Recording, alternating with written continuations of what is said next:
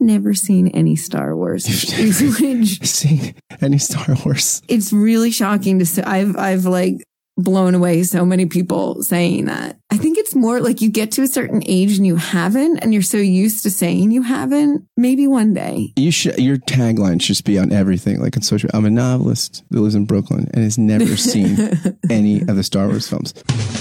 Welcome to the Mockingcast, the podcast of Mockingbird Ministries, an organization that exists to connect the Christian faith with the realities of everyday life. As always and ever, I'm Scott Jones, your host, and we come to you every Friday to discuss, among other things, the contents of our weekly wrap-up post. Another week ends, which is sort of like our grace-infused Christian cosmopolitan's guide to the contents of the interwebs for the week, at least as we see them.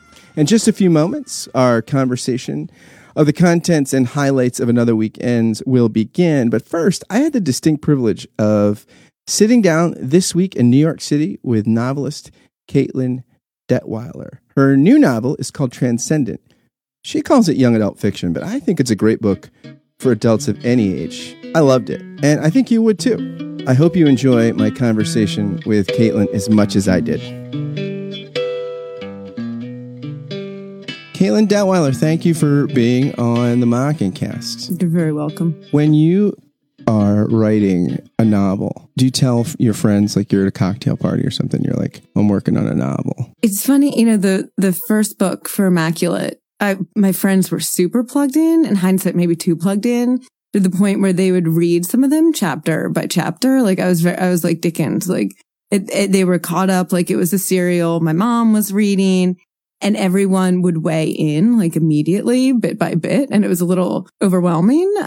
It's like at a wedding rehearsal dinner, and people are like, "Okay, you should do this." Yeah, at my cousin's wedding, it was really beautiful, and you're just like, "Look, let's get it done." It was a lot of chefs in the kitchen throughout the whole process, and they all felt, super invested by the time it came out, which was great. And it felt like such a community effort. And then with the second one, a few of them read it in a first draft. No one read chapter by chapter. Not even my mom. And now, I've recently finished a third, like very rough early days draft, and no one read it before I sent it to my boss / agent, since it's the same agency I work at. So this one was scarier, but it was really awesome to just kind of be alone with it it was about 9 months that no one else read it. And this one, of course, is Transcendent. Yes. Yeah. And so let's just say it's someone that has not read any practice chapters or any rough drafts. And they're like, okay, what's the novel about? What do you say? Well, I say that it opens with Disney World being bombed. So it's a feel good kind of ultimately story. I hope it's not feel good in the beginning. But for me, the reason for that is that I wanted to bring the world into a place of like so much darkness and despair that people are kind of desperate to believe in something more and something better and something bigger. And the main character, Iris, a 17-year-old girl living in Brooklyn, witnesses, this on the news. She's not there firsthand. She doesn't know anyone. She feels for these people, but feels disconnected from it, until a few weeks later, someone ends up on their doorstep, a secret from her parents' past. And it kind of blows up everything about Iris's identity in a way that really deeply connects her to what happened in Disney and to what the world is looking for now in the aftermath. Do you want to read a little bit from it? Yeah, I would love to. The Disney section. Yeah. Do you have your own copy, or you can use my copy? Thank you. I have a massive stack of them in the office right now because we get my copies and the agency copies, and there's like 25 books right now that I have to find homes for. And your day job is literary agent. Right? Yeah, I'm a literary agent by day, and my boss is also my agent. So we have a very lovely family connection to everything going on.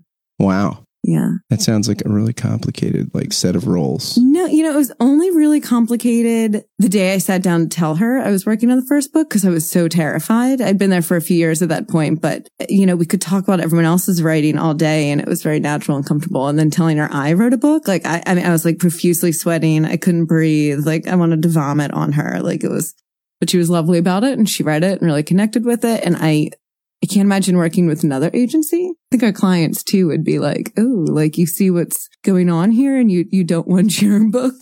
Is this like being like, if you were in like the theater and like you're going from like lighting or production onto the stage? Yeah, kind of thing? It definitely, you know both sides of it in like a cool way, but also a very scary way because there's no secrets and your expectations are more realistic, which I think is a good thing. But you just understand the process maybe a little too much sometimes. That's fair. Yeah. It's grounding though. It's grounding. So this is the opening of the book you're reading from? Yes, the very first pages. And I called the section Descent. Where were you the day Disney World was bombed? This is a question that will haunt my generation for the rest of our lives. The 24th of August, an awful ghoul now, still so fresh in our memories, fading into a hazier shadow that will walk beside us until the very end. Our skin will prickle as we drive by a summer carnival or see pictures of an old castle and its arching majestic towers. When we tuck our own children into bed someday, and they ask us to read them a story filled with princes and princesses.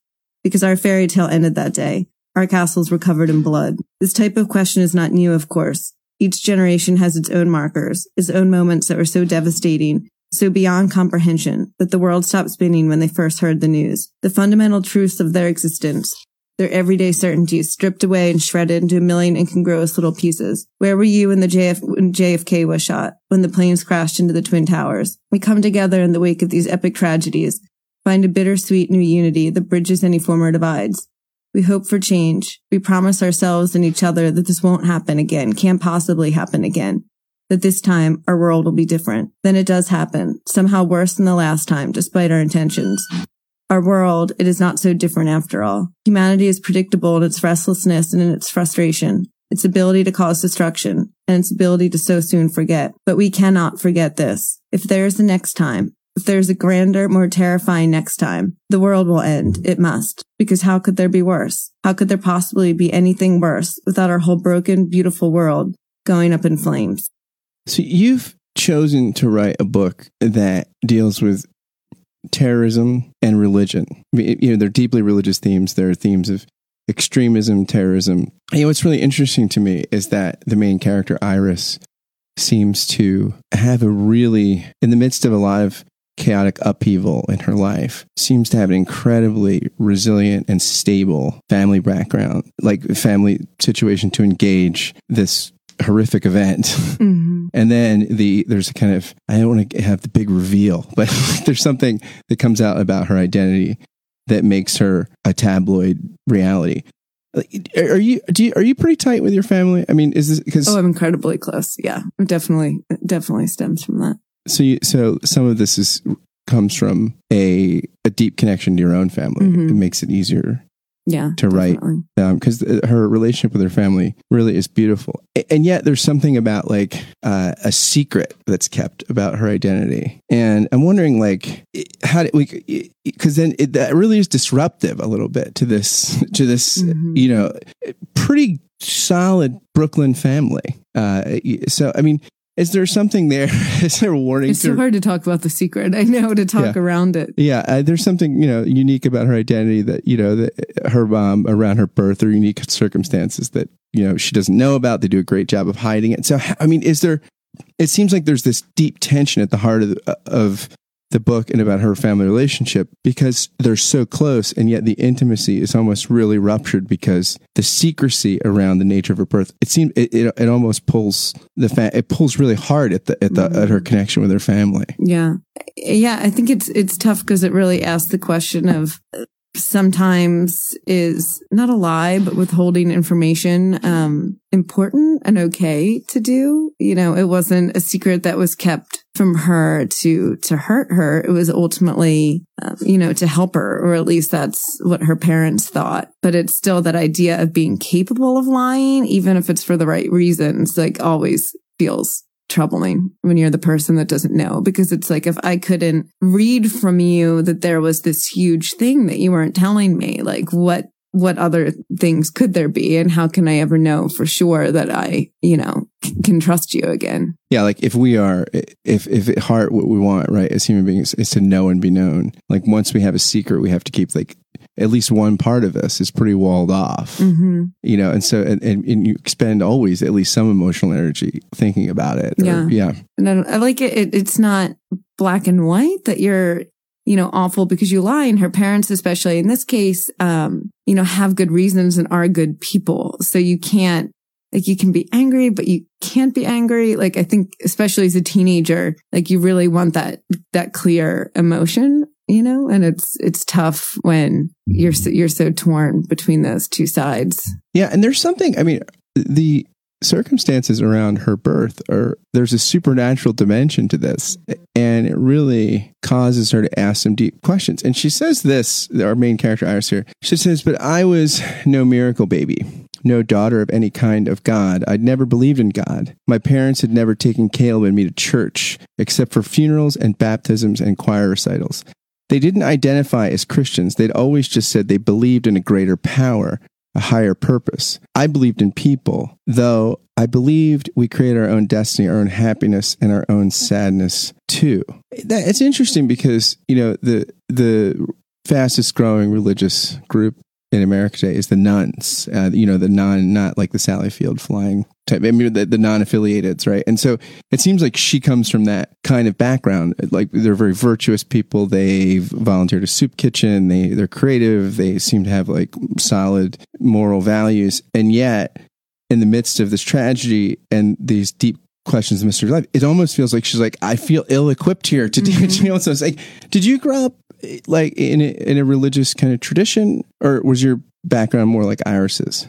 My background is her mom's background, which you get some of from this story, and my mother in my other book, Immaculate, which is kind of the prequel to this. If you read Transcendent and want more, but her mom was raised in a very religious household, as I was. I was Lutheran. My mom works at a church. She's the director of Christian education. I think about to be a deacon is going to be the new title as of January. Congrats to Mom. Yeah, she's pretty cool. Big year for you guys. Deacon, book release. It is. Big year for the Detweilers. Yeah. And she still works there. And my dad is also very strongly connected to the Lutheran church where I was raised, and I served on council, and my brother served on council. And, growing up there, I, went through all of it, catechism, and go to sometimes multiple Bible schools and Sunday school. And then I taught Sunday school and, never really questioned things. It was so easy. My pastor was so lovely.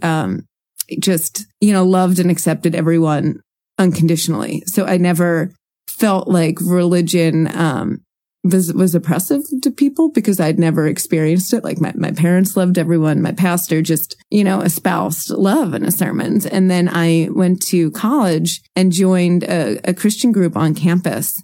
As I thought a way to make friends and where was college? You grew up at Penn State. Okay, you said, and you grew up in suburban Philadelphia. Yeah, you went to Penn State. Go Lions. Yeah, you went to main campus. I did. I picked up a guy there in college on the way to Punxsutawney to see Punxsutawney Phil. You did. Some of my friends did that. I did not. It's moments of freezing boredom punctuated by sheer terror. I wouldn't. I don't like cold. Yeah, it's very, very cold. Okay, so you go and you join this group. Yeah. I joined a campus group. Really excited about it. My brother and his now wife were part of it. And I went on a welcome retreat that October, and it just opened my eyes to a piece of religion that I had not been experienced to before. Just comments Anne Frank, it's so sad how she had to go to hell after everything she lived through on earth. And they were talking about some of their missionary trips and how, all other religions were the devil's lies. And I had asked my leader, okay, well, what if you're a kid growing up in, say, Africa and never, had the chance to hear about God and Jesus before you died? Do you still go to hell? And she said, no, there's a certain age. I'm there's an age line in the Bible. And she's I'll find it and get back to you. And of course I never. So it's like an amusement park. You must be this high to burn in these flames. You must be this old to. That's what it felt like. It was, I thought it was funny that she was going to get back to me. And like I said, never did.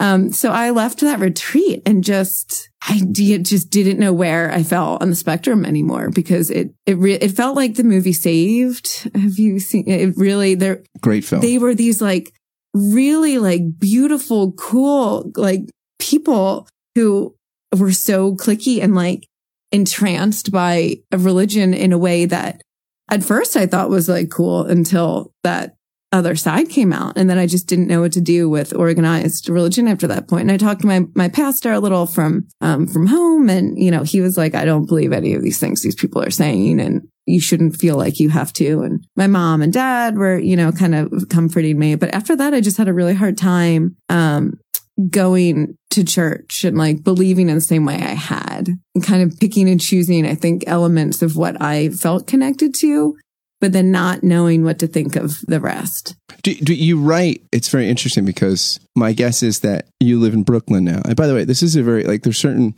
movies, like I think of like Crimes and Misdemeanors, that are so New York. When I see them, I just want to go right to New York. And I felt like there were certain points in reading this book, I just wanted to go to Prospect Park. And I don't even think I've been to Prospect Park before, but I felt the descriptions of certain parts of Brooklyn are so thick and rich. I just like, it's one of these things, it almost feels like it's not just a novel about this family, but it's a novel about Brooklyn. I mean, it's which is beautiful. Thank you. It made me wanted that. Yay, Brooklyn. No sleep till. But my guess is that a lot of your friends, just statistically, are much more like Iris and her kind of upbringing than your own, where it's much more of an unaffiliated religious kind of context. Like, so what draws you to still write about? Like, your first book had deeply religious themes, and so does this one. Yeah, I feel like even if I'm not going to church every Sunday at this point in my life, and I'm one of those, those Easter, Christmas kind of people, it's still so just baked into me. I mean, it was such a big part of my life for, 18, 19 years. And it's still, there are certainly, values and beliefs that were a part of it that I still hold very close. Like, I definitely still consider myself to be a spiritual person, and I don't believe that this is it. I really believe that we're more than just our bodies, and more just, more than our biology and what we are right now. And that there's something overseeing all of us. I just can't, maybe because I believed it for so long, I don't know. I just can't ever separate myself from that, I don't think. It's really interesting. A lot of my friends who are Jewish, like, I feel like if you're a Christian, believing and belonging feels so connected. Where a lot of my friends who are in various parts, locations, social locations in Judaism, belief and belonging, like, they'll tell you, look, and I go to even an Orthodox synagogue on Shabbat, and there's dozens of guys who don't believe in God saying their prayer. So it's just an interesting kind of. Whereas in Christianity, it feels like once you go through periods about uncertainty about beliefs, sometimes it's hard to feel like you still belong. Mm-hmm. At one point, and maybe your response just kind of answered this question, but I'm sure. But Iris is watching or reading this book that her mom wrote about her own birth. And she says, I went to my room and locked the door, threw myself on the bed, and then slowly, carefully peeled back the envelope. The top page was mostly blank, just a single quote attributed to Albert Einstein. There are only two ways to live your life. One is as though nothing is a miracle. The other is as though everything is a miracle. So how are you living your life, Katelyn? Which one do you, where were you at on Einstein's topology? I try really hard to follow the everything is a miracle path, because I think it's super depressing to look at it any other way. Part of me in writing both of these books, part of the fuel for that was that I just kind of hate that in the world we live in today, we worship science to the point where, we expect it to explain everything, and it leaves no room for any in between. And I just wanted to ask the question of, like, if this really, crazy, unexplainable thing happens, can we, at this point, as like jaded humans, step outside of those limitations for a moment and just believe in the people around us, the people we love, and believe that maybe sometimes, these bizarre things happen. These bizarre but beautiful things happen, and we don't have to be able to explain it. Yeah, it's almost like maybe you told this story a second ago about this religious group that the way they talked about religion felt really confining in light of some of the mysteries of life. I mean, maybe like certain kind of secular, skeptical content feel just as confining. Yeah. They don't offer the tools or the vision or the imagination to deal with life as it comes to us and all its complexities. Right. So, one of the other things about the book that is really compelling is Iris, the main character, her capacity to connect with people that are very different than her and connect in ways that make them feel seen and known. There's just parts of the book that I was reading it in public places and was feeling very awkward because I'm like, oh my gosh, does my face look emotional as I read this? Is that been your own story, or like where does that come? I wonder with novelists, like how much of this is like comes out of who I am and how much is who I want to be or who I admire. Yeah. How does that connect with your own story? I think it's who I want to be. I mean, I think one of my favorite things about being a writer and just kind of the way your head is already wired to be a writer is that you are, looking at people all the time and wondering their backstory. And I feel like it's, giving benefit of the doubt to someone who's, having a bad day and is nasty to you in the subway or like pushes past, just in the way here, like I'd been standing for a while and the door opened and someone like, bumped me on his way in, disregarded like the stroller and other people. And, it's really easy to just get angry at people, especially in the city where it's, always overcrowded and there's just too much everything. But it's, kind of stepping back and being like, oh, I wonder what happened in his day or in his week or, in his life generally that's made him do that. And it's hard to kind of step up and move to the next, step and like ask someone because it's New York and like scary things can happen. And there is a fine line of wanting to be kind to others, but then putting yourself out there too much, where Iris in the book she puts herself out there every time. And, I wish it was easier to do that. I wish that, the people, you pass on the street every day who, need help. It's kind of like you feel guilty if you stop, but then can't give that much or do that much. But then you feel guilty if you keep walking. And I think it's constantly wrestling with that. And it kind of came out in the story. Yeah. She's a very graced person. Mm-hmm. And maybe that, I don't know if that has to do with the unique special identity. Yeah. Without, giving away too much of that secret again, to our listeners, you need to get the book. You don't have to wait that long into it to find out what the secret is. But, thinking about what the definition of, savior really is for us and thinking historically what that means, how that person would act in our day to day, thinking about like a Jesus-like figure now, like what that would mean as someone living in this crazy, beautiful city. Yeah. You think of what would like a discovery of Jesus' identity been like as an adolescent or something? Mm-hmm. Like how do you grapple with coming into a sense that you have a unique sense of identity. Yeah. And in many ways, this is like a vocation book, right? I mean, and by vocation, I mean, I feel like we sometimes conflate occupation with vocation. Mm-hmm. Not just what work we do, right? But vocation, calling, who we are. And Iris is figuring out who she is and who she's called into being. Yeah. Do you feel like that speaks so much to it just seems like a place like New York, everybody's walking around trying to figure out what they're called to. I mean, it's a big city where people have big aspirations. Yeah. Do you feel like people are is that some of what comes to inspire the book? You probably know lots of people that are walking around thinking, who the hell am I called to be and why?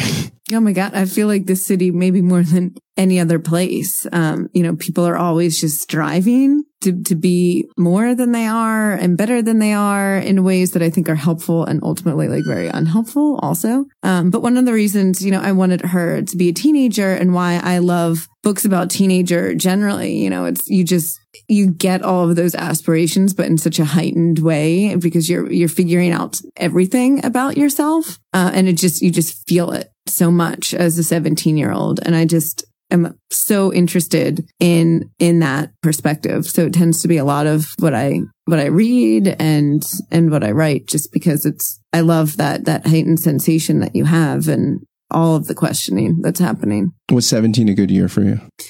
I feel like part of why I love the teenage experience is because mine was just like so easy and flat. And like I was a huge school nerd. Like I really just did so little besides like study and write papers, and was always hyper fixated on like college and everything that came next.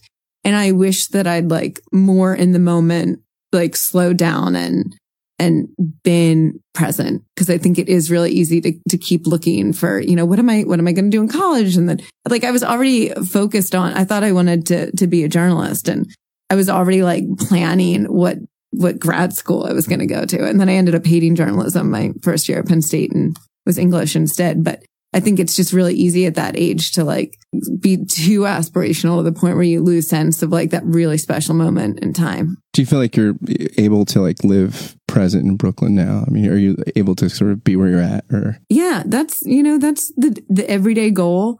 And like Iris in the book, I do a lot of yoga, and I feel like it really helps. It's super grounding, and you have that time to yourself at the beginning of every day to just, remind yourself where you're at and what you have to be grateful for.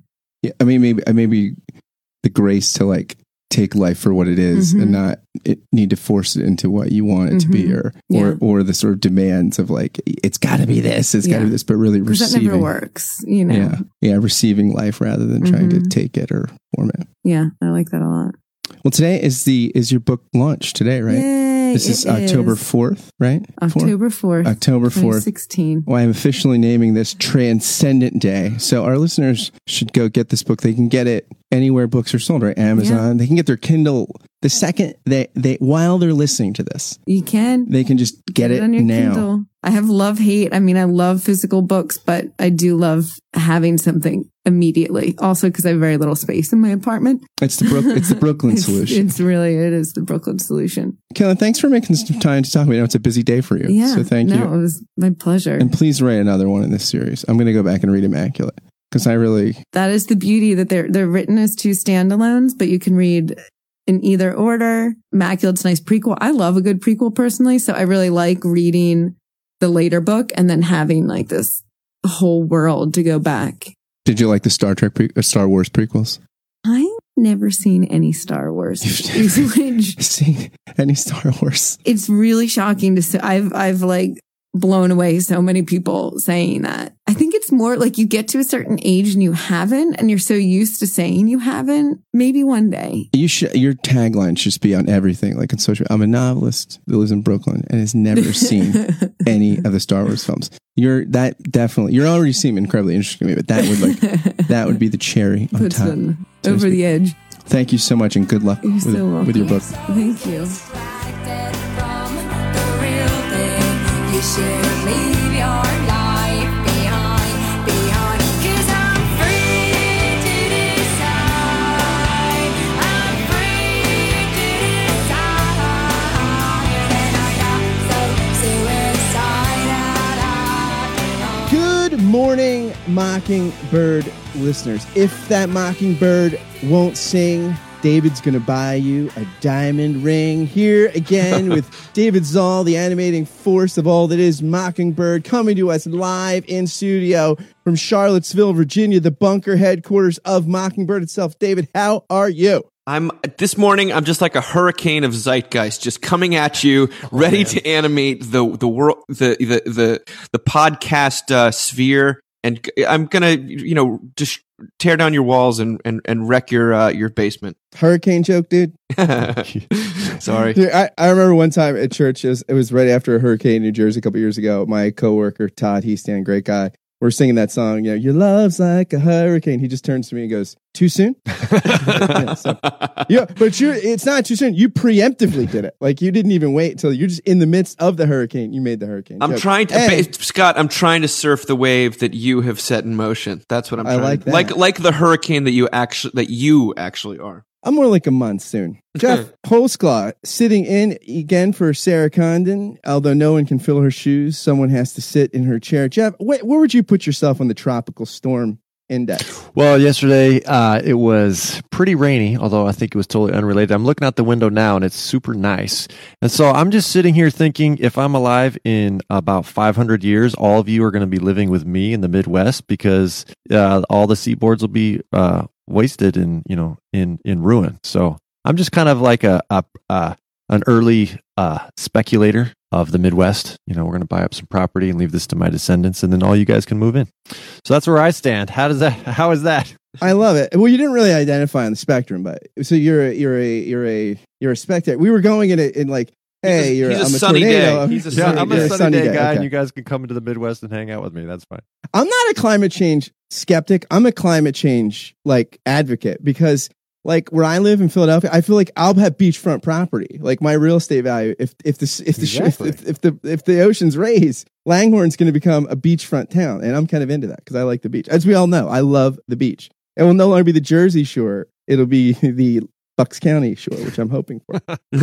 That'll Scott Jones Memorial Beach. Yeah, that'll shorten your commute to the beach too, for vacation's sake. David, let's just say in 3 weeks I don't have any plans, and I've got some discretionary income and could fly to the Central Time Zone, Midwest. Is there anything to do out there? Funny you should ask, because there is something incredible to do in Oklahoma City the weekend of the 28th to 29th. That's a Friday and Saturday of October, 3 weeks from now. We're having our fall conference in Oklahoma City at All Souls Episcopal Church. It's going to be fantastic. It's going to be free. It's going to be delicious. And I think, if you've never had a chance to experience Mockingbird in the flesh, this is a great opportunity, and I would love to meet you. I'll be there. And, Carrie Willard, who's been on the cast before, will be there. John Newton, who's been on the cast before, will be there. I really, hopefully, highly encourage people to check it out. What's the cost again? The cost is $0.00, and free. It will be, all the proceeds will go to the support of the Mockingcast. Some of our listeners undoubtedly are walking around Whole Foods right now, listening to us on their smartphone with their podcast app of choice. David, why should they leave Whole Foods and go to Trader Joe's? Because the people at Trader Joe's are so much friendlier. But the other reason would be, and the soup dumplings you can get at Trader Joe's are delicious. But the other reason would be that what the Harvard Business Review reported this week is that buying fair trade, all organic everything can actually make you a meaner person. Now, this is another one of these kind of Captain Obvious social science studies that we love to highlight. But the Harvard Business Review reported on a couple of recent studies on the phenomenon of moral licensing that was brought to our attention most recently by Malcolm Gladwell, that basically says the more you pat people on the back for being moral or responsible or ethical. David, who pointed you in the direction of Malcolm Gladwell? Who was that? I forget. Who was it? It just unmemorable person. Just so I don't know who it was. I think moral licensing. Clearly Sarah Condon. You're being unkind today because you probably bought something organic. So now, I can treat Scott however I want. I just bought organic latte. Scott himself told us about moral licensing, or it told us about Malcolm Gladwell telling us about moral licensing. So the article in question is really kind of amusing. It says, look on the back of a Starbucks cup and you may find this message. You are a pioneer in using recycled cups. Everything we do, you do. Your business lets Starbucks do business in a way that's better for the planet. Like leading the way in cup technology with the first U.S. hot cups made with 10% post-consumer recycled fiber. Good for you. Oh, good for you. Kind of like a, very clearly a pat on the back to whoever has just is drinking this coffee. In fact, I've got a Starbucks cup here, but it doesn't have that message on it, unfortunately. The authors go on to say, seeing that Starbucks cup might make consumers care more about products made from recycled materials, but do such messages truly promote altruism? Or is it possible they could do the opposite and actually advance self-interested actions on the part of the consumers? And this is where the answer is yes, that the moral licensing suggests that the latter might be true, that highlighting an individual's personal progress or contribution with regard to social impact actually backfires, that people afterwards were much more, after receiving that message, were much more likely to buy non-eco-friendly batteries, for example. They felt that they had the justification, the permission to do something. I only buy non-eco-friendly. I go into the stores like, what's the worst for the environment? Like, no. Isn't there anything where like the casing is kind of cracked already? So the acid just, tearing up the ozone. I want to be able to be tracked from a satellite. Like, oh, look, there's Scott's walking to town because you can see the ozone being ripped as he's walking. It's like around. A new view of the carbon footprint. You just want like the radioactive footprint. There is no carbon footprint. That's a myth. But Scott, they get to the ending is like straight out of the New Testament. Cracked me up. The lesson here is don't be too smug about buying all organic everything. The best kind of ethical shopping is the kind that's done quietly. Do not parade your righteousness in front of others. You heard it here first, Whole Foodies. Matthew chapter 6. I know, exactly. I thought the interesting part of that study that they mentioned was that when you have these consumers get two messages, one is the moral pat on the back of like, you've done such a good job by buying this product. It created the moral licensing where then you can go out and say, well, since I did one good thing, I can now excuse myself to do other more reprehensible things, like have a box of chocolates or whatever. But then if the message was, you are participating in a company that's doing a good thing, and so the pat on the back isn't toward you, it's to the company, that created like a sustainable kind of motivation. And so like the actual direct pat on the back is kind of like leads you down the moral licensing path. But the patting the company on the back actually inspires you to continue the behavior, like you're participating in something bigger, which I thought was really interesting. So does that lend itself toward the moral influence theory of the atonement? I think it does, right? Corporations are the best. You heard it here first. I love corporations. Corporations are what make morality go round. Well, they are persons after all, so there we go. They're inspirational. Governor Ventura, what do you think? I don't know why the government even thinks it can give licenses for morality. I mean, the government's taking over our lives. And so basically, for our listeners, to give that context, Howard Stern had somebody this week on the show imitating Jesse Ventura when he was doing the news, and it took me 5 minutes to figure out that he was imitating Jesse Ventura. I really thought it was Jesse Ventura until he said, "Well, I think 9/11. Both theories are true." The building it was knocked down, and then also the second was the conspiracy, and they're both true. Like he would just say all these absurd things. So it was great. So I don't know. This might not make the edit, but also tell us about the Bernstein Bears. Yes, the Bernstein Bears. There's when we're talking about moral licensing or just morality in general, I think that there's no more moralistic series of books for children than the Bernstein Bears. I was a sucker for them when I was a kid, and my kids enjoy them. But the New York Times ran a really interesting article about. I think it's how the Bernstein Bears got salvation, and in the magazine where they discuss how the Bernstein Bears have gone from just sort of espousing some more universal morality and good lessons, sort of kind of homespun 1950s America, don't cheat, don't eat junk food, yada, yada, yada, into just straight up Bible.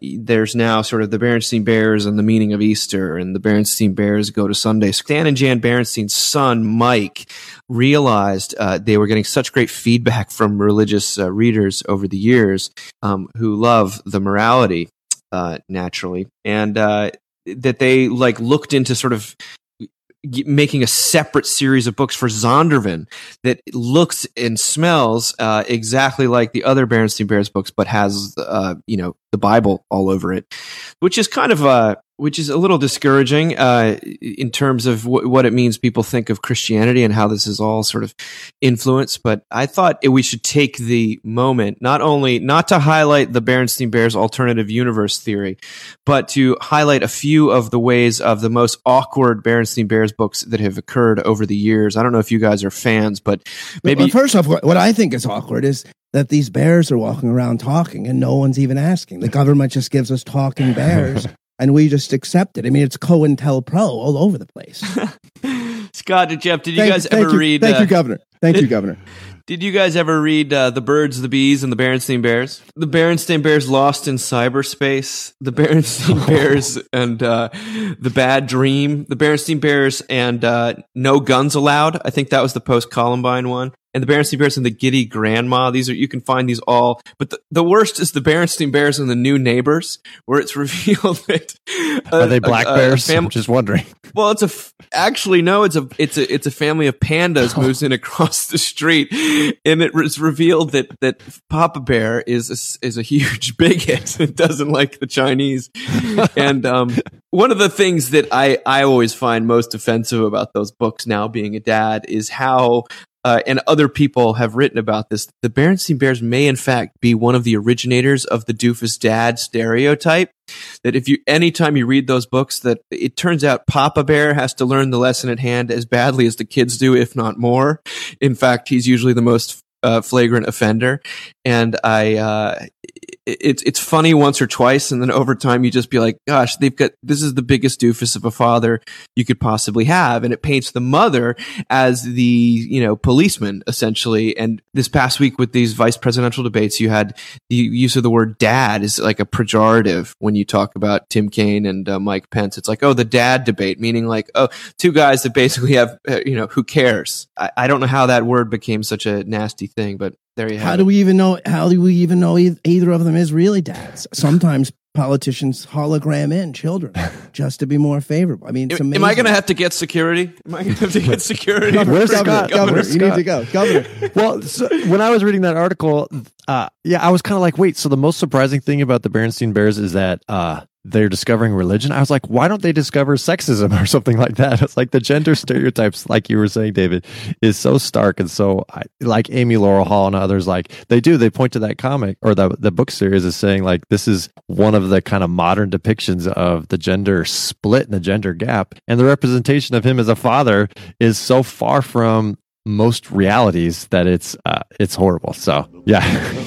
Bare necessities, the simple bare necessities. Forget about your worries and your strife.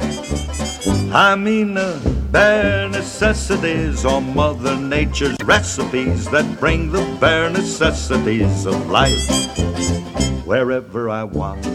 Can we talk about something more fun, like call-out culture? I mean, this Berenstain Bears is so serious. Yeah, children's books are so serious. So you talk about like, oh gosh, it's like, geez, can a children's book just be a children's book sometimes? I know. Call-out culture is probably the more interesting story and feeds right into it.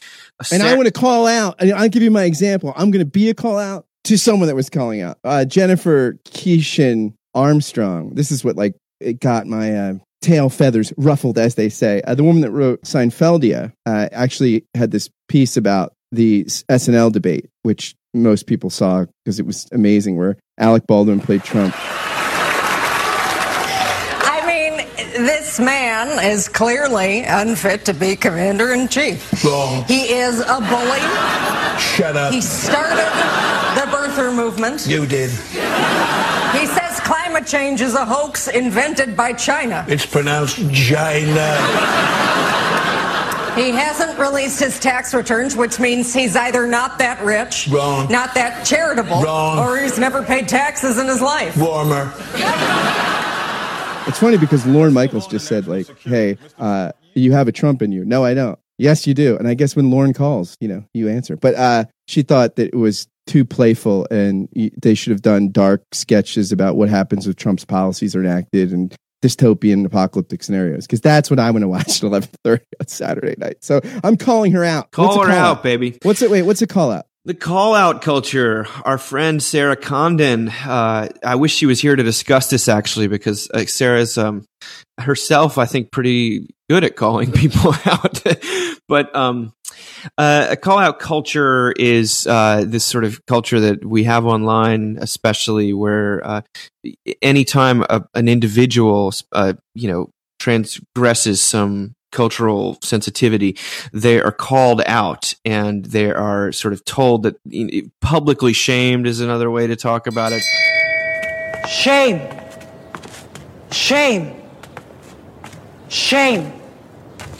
On Twitter, Facebook, people are immediately kind of harangued for making any kind of mistake. And what this writer, who the article we were talking about actually is from Films for Actions by Assam Ahmad, really, really great piece of writing. He says that what makes call-out culture so toxic is not necessarily its frequency so much as the nature and performance of the call-out itself. Especially in online venues, calling someone out isn't just a private interaction between two individuals. It's a public performance where people can demonstrate their wit or how pure their politics are. Sometimes it can feel like the performance itself is more significant than the content of the call out. This is why calling in has been proposed as an alternative to calling out. Calling in means speaking privately with an individual who has done some wrong in order to address behavior without making a spectacle of the address itself. This, I think other people call it virtue signaling. When you're publicly criticizing someone, what you're really doing most of the time, and especially when you do it publicly, is you're signaling your own virtue, your own justification. He goes on to say it isn't an exaggeration to say that there's a mild totalitarian undercurrent, not just in call-out culture, but in also how progressive communities police and define the bounds of who's in and who's out. More often than not, this boundary is constructed through the use of appropriate language and terminology, a language and terminology that are forever shifting and almost impossible to keep up with. But how do we hold people to account who are experts at using anti-oppressive language to justify oppressive behavior? I think that's one of the great questions, actually. This piece came out in 2015, so it's completely outdated, as we know. But in fact, I think it's just become more and more relevant. How do you hold people to account who are experts at using anti-oppressive language to justify oppressive behavior? How do you do it, guys? That's a great question, actually. Take it offline. Throw away Twitter and Facebook. I think this is the call-out culture, and a lot of people have talked about this, is how, maybe it's part of the progressive or liberal mirroring of fundamentalist culture, is they're so upset about the intolerance and exclusiveness of fundamentalist kind of culture. And it doesn't have to be religious fundamentalism. It could be anything. And how this just, people are saying, you guys are doing the exact same thing with the call out culture. It's not like calling people out for, having premarital sex. It's not calling people out for, drinking or whatever, but you're doing all the same thing. It's all the same tools, public shaming. And then the virtue signaling also is that you're calling people out not because it's going to help them, and you probably don't even care about them, but you're just showing your own virtue. So I don't know how to solve it. My kind of more Anabaptist leanings always goes to the call in. Like you should be exploring people's stories. Why do people maybe not have these tools? Why do they not care? And really getting to the heart of it. I think calling out usually sticks at the level of knowledge. Like you didn't say the right thing in the right way, and it never even attempts or doesn't care about like the heart or something like that. Like what are people's actual desires? So I don't think it's something you could solve online or even in a podcast. Sorry, Scott. Oh, the governor's back. No, I said Scott. Oh God, I was going to say, what would Jesse Ventura say?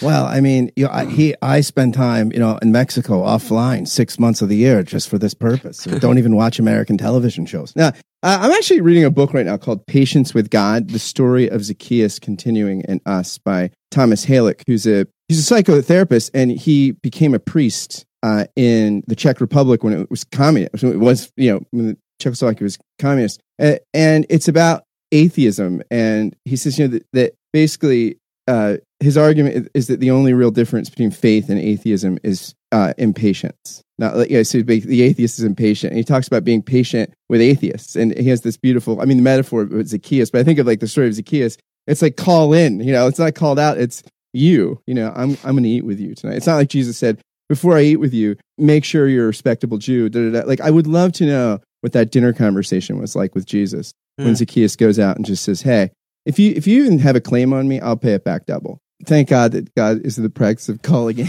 not calling out. Cause the players gonna play, and the haters gonna hate, baby. I'm just gonna shake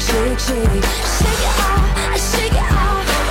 Heartbreakers gonna break, and the fakers gonna fake, baby. I'm just gonna shake. Speaking of God and belief in God, some great stuff this week. I found this piece thanks to Jeff and Jeff's Facebook account. Glad he's not offline. I was not calling anyone out. You weren't. You were just offering something. That a guy named William Walker, who David, I believe, knows some people at your brother's church. He is a minister, an Anglican minister down there in Charleston, and he wrote a really interesting conversation review between Tim Keller's new book, kind of putting in conversation Tim Keller's new book and Science Mike's book about belief in God, which I found helpful.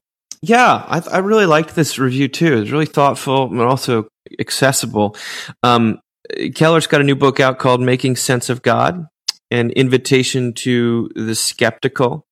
And William sort of surfaces his own kind of resistance to Keller a little bit on the grounds of his popularity, and but then says it's a really impressive book, and it's Keller kind of, as he says, making sense of God, and the argument being quite compelling. In fact, his main question after reading it is perhaps it makes too much sense. I think, I think that there's something to that. So maybe this is a little too accessible, a little too rational, or something like that.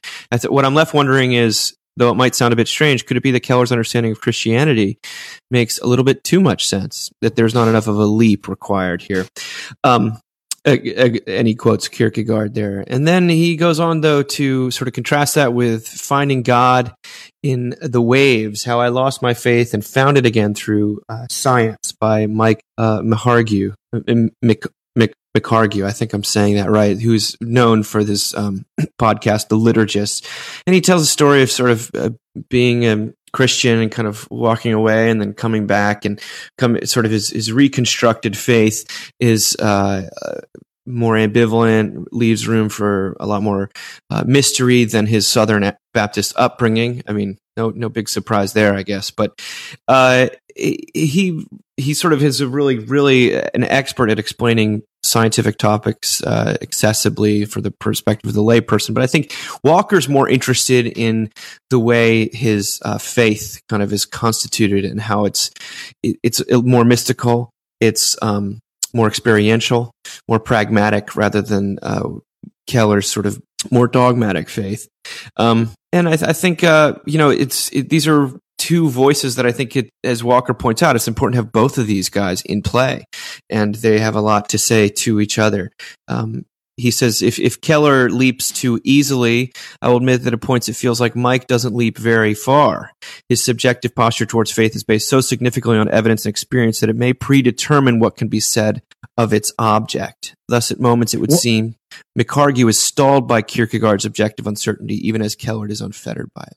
Well, one of my favorite colleagues in the WWF was Leaping Lenny Poffo, who was also the poet laureate of the World Wrestling Federation. He'll be here all week, ladies and gents. He'll be here all week. It's interesting. In one of my favorite books, and I can't say enough good about it. It is for our listeners who it's a short book. It's less than 150 pages. It's called Love Alone is Credible by Hans von Balthasar, and he talks in the third section called The Third Way of Love. He says this: neither religious philosophy nor existence can provide the criterion for the genuineness of Christianity. In philosophy, man discovers what is humanly knowable about the depths of being. In existence, man lives out what is humanly livable. But Christianity disappears the moment it allows itself to be dissolved into a transcendental precondition of human self-understanding in thinking or living, knowledge or deed. And he goes on to sort of show how basically love is what makes Christianity intelligible, and the love made known in the crucified God. And he says, there's no real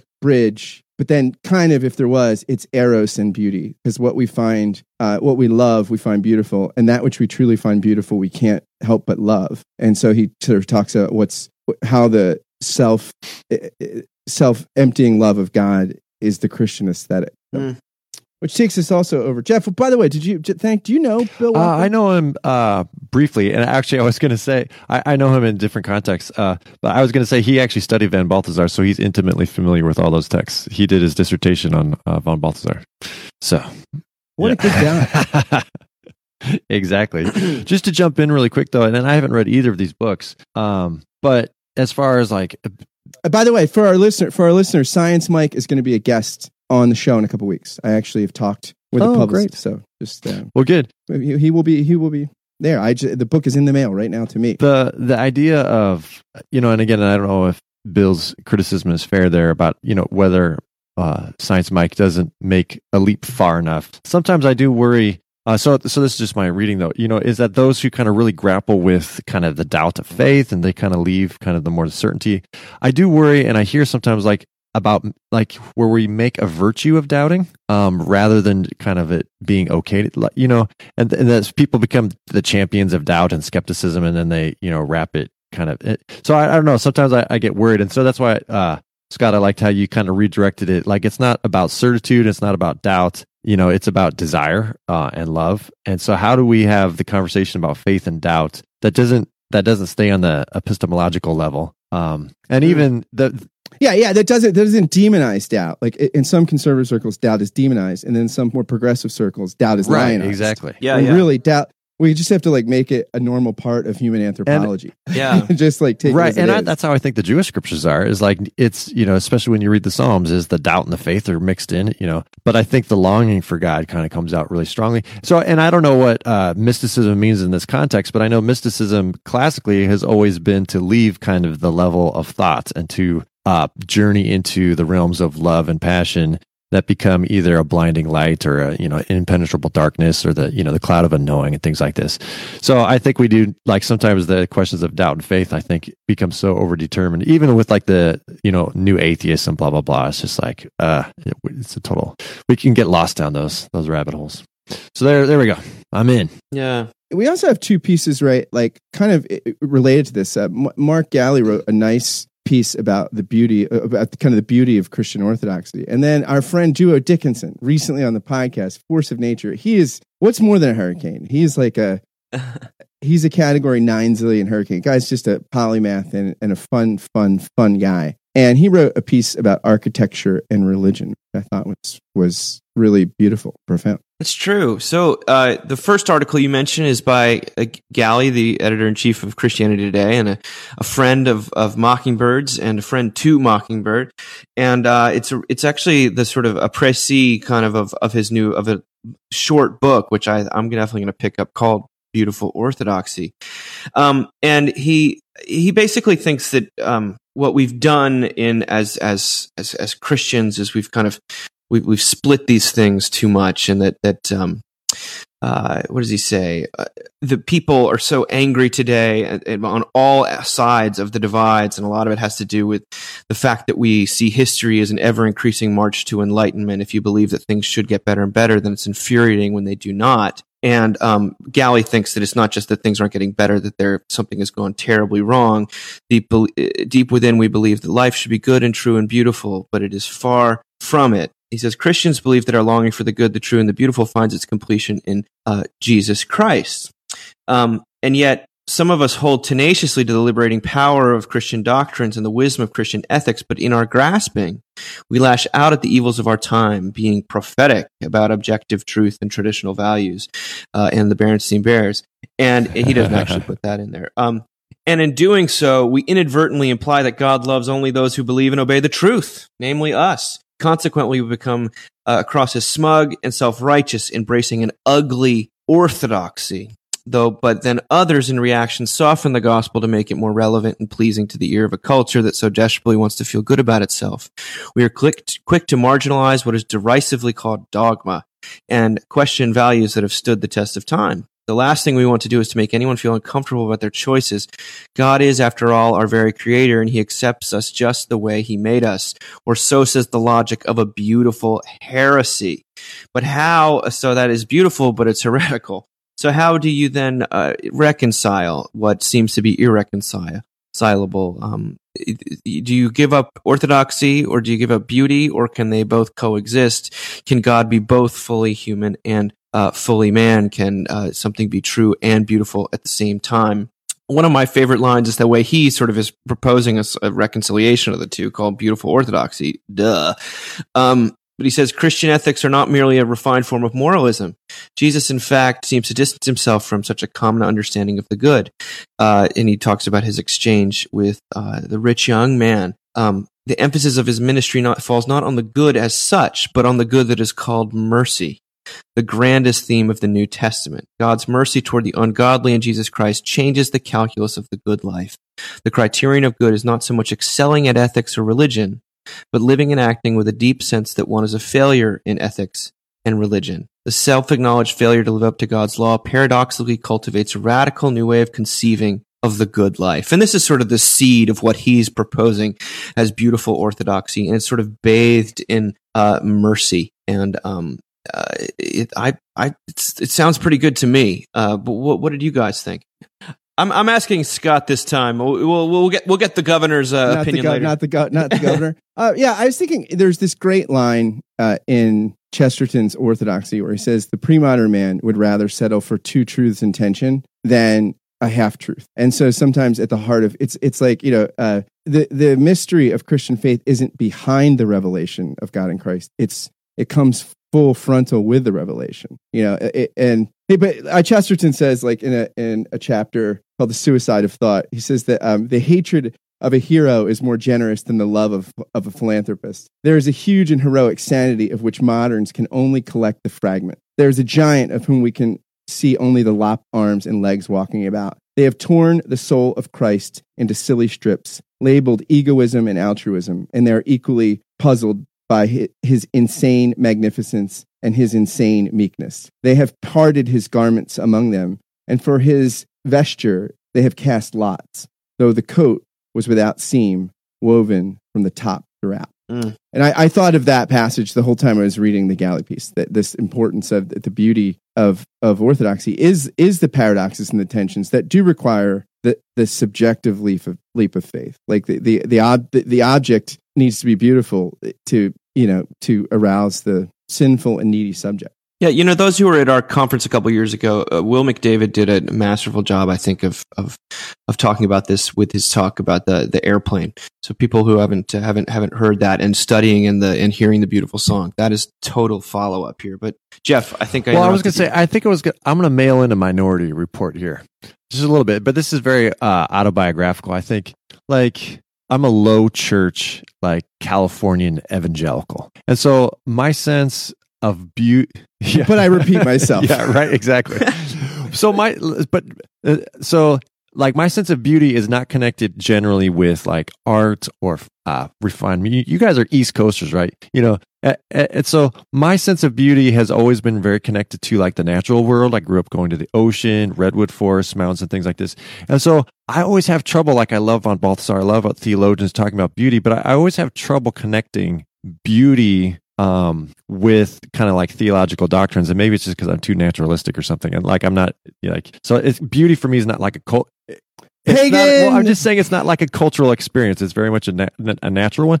So I like when I was reading that, I was thinking like I get it, like a beautiful orthodoxy, and I get the criticisms of kind of like the dead orthodoxy that's very dogmatic and cold, and then kind of like you get the beautiful heresy, the kind of the flirting with doubt, or it's exciting or something like that. So I don't know, like I guess for me when I was reading that, I would have resonated more if he had said something like a passionate orthodoxy. Like we need like some like, and I think beauty and passion are connected, and so